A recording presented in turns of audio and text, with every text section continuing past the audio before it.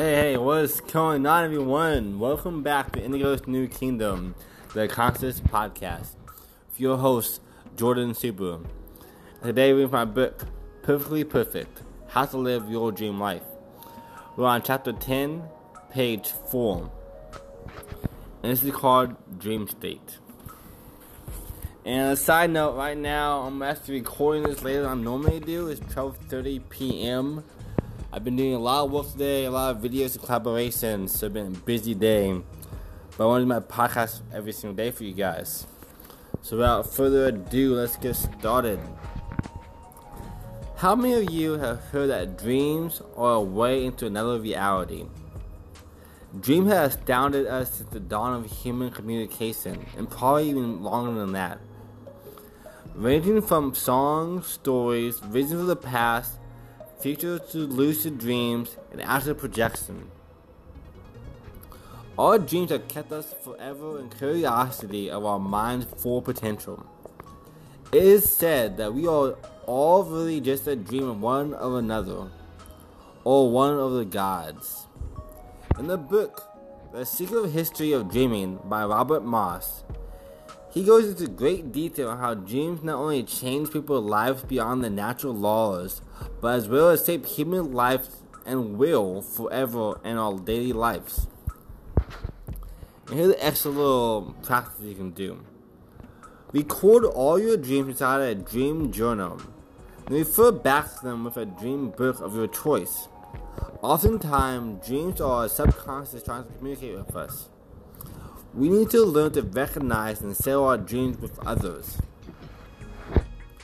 They say that ancient African tribes used to wake up in the middle of the night just to share each other's dreams with one another.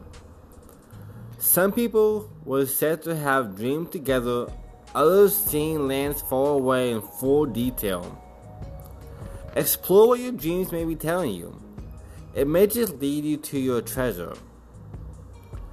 Not only are dreams while you sleep are important, but the dreams while you have while you are awake can be even more so. Live life as if it's lucid. Make it become your reality. And here's a quote by Leonardo da Vinci. Why does the eye see a thing more clearly in dreams than imaginations when awake? And there are so many studies and accounts for dreams and how they plays a part in who we are. And even in different languages, it really changes and shapes who we are as a whole. So I'll definitely get out and trying to record a dream journal and do it as soon as you wake up if you can.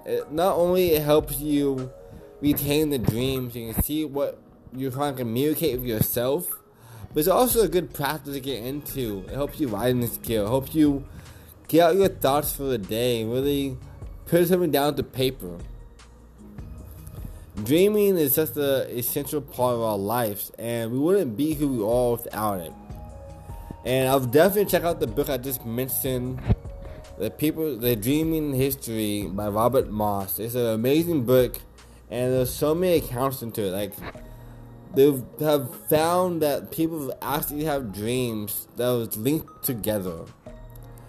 And people who are being able to find stuff in the world that they never seen with their physical eyes, but somehow when they dreamed about it, they saw it in full detail, like Leonardo da Vinci said. But that's my fast page for the day. It's pretty late, and I'm actually about to go have some dreams myself.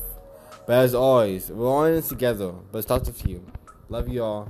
Namaste. And don't forget, make your dreams a reality. We wouldn't have these dreams placed in us or instilled in us if we weren't able to do it ourselves.